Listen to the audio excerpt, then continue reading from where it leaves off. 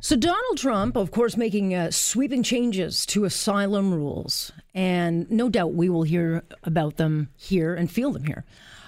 He has removed protections in a bid to stop claimants from gaming the system.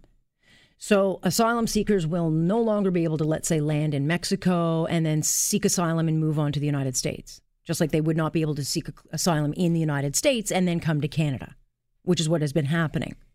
You know, they're kind of country shopping.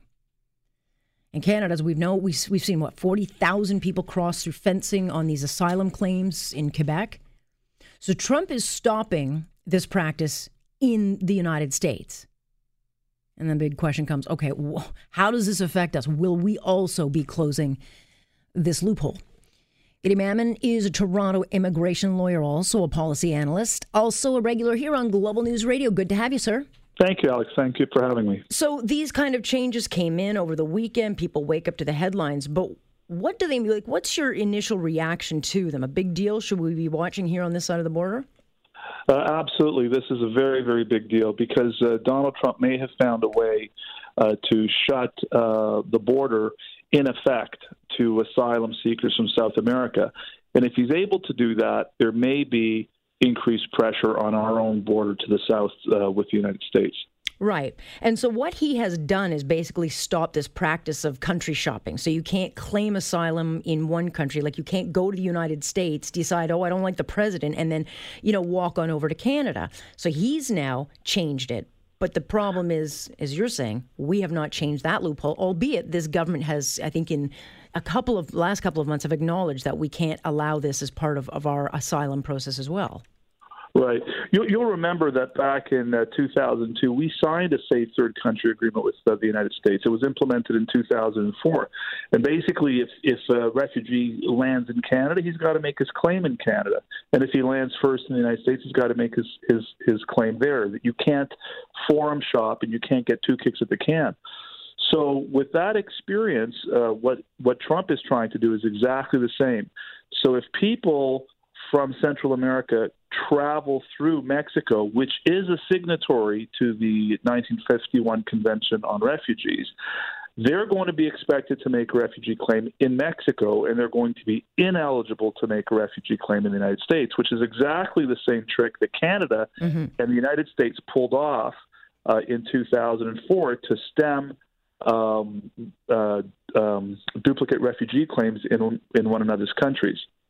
So a lot of people will react with outrage because that's what they do when Donald Trump does anything. But it's actually quite a smart way to remedy a problem which is being, exploited by a lot of people. And he had some luck with Mexico recently because, to get tough on those caravans coming, he put conditions on Mexico. And because he's done that, it's caused a 28% drop in border crossings. So it can be done. You just have to use a tough hand. That's right. The only sort of weakness in this policy is that the legislation that allowed our safe third country agreement to come in the United States was that they had to pass legislation in 1996 in the United States, which allowed the safe third country concept where you have a bilateral or multilateral agreement in place. So Canada and the United States signed something in 2002 which allowed our safe third country agreement to be legal in the United States. Now, they don't have such an agreement yet with Mexico, but you can bet whatever you want that Mexico's arm is going to be twisted very, very hard to sign a safe third country agreement with the United States, which will then create the bilateral agreement required by the 1996 legislation. And bingo, you have what I think is going to be a solution for Trump's refugee problem on the border. Now, I should just tell you one thing. For those listeners who are thinking, they're robbing these poor people of their opportunity to make a refugee claim, that's not at all the case. They would still have a refugee claim, but not in the United States. They're going to have to make it in Mexico or any safe third country that they travel through on their way to the United States. In other words, if Canada had to be the place where you make a claim, if that's where you came from to the United States, Mexico is going to have to be the place where you're going to have to make your refugee claim if you're on the way to the United States. Okay. And so, I don't think under this government we're going to follow the same steps as Trump. But, clearly this is an issue. We've seen the polling on this. This is something that angers Canadians, that this issue has been able to kind of manifest and get out of control.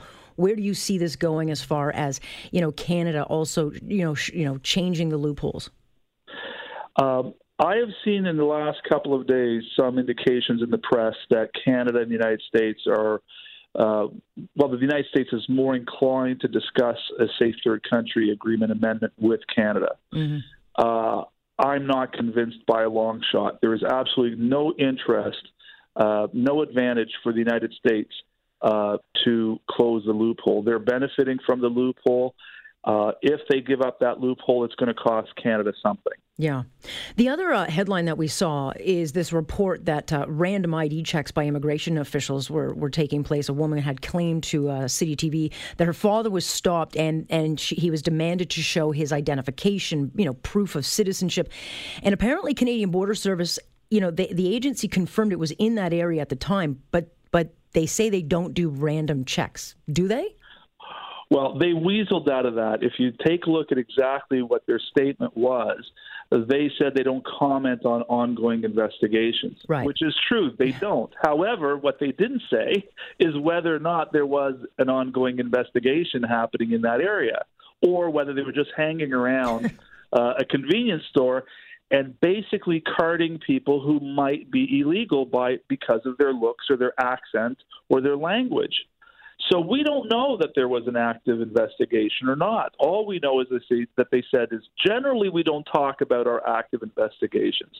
What's disturbing is normally when they are asking people for identification, for example, they're looking for a specific individual, a person who meets some sort of physical criteria that is suspected to have contravened the law. Right. But in this situation, from what we're hearing, they're asking men, women, different people.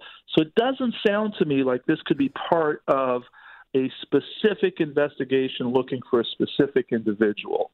So I think what they're doing is going on a fishing expedition, which is not legal according to our Constitution, which prevents people from being arbitrarily detained and asked questions for no reason. Yeah. You have to have some basis to ask people for their identification and to answer questions. Otherwise, we're in a police state. Yeah.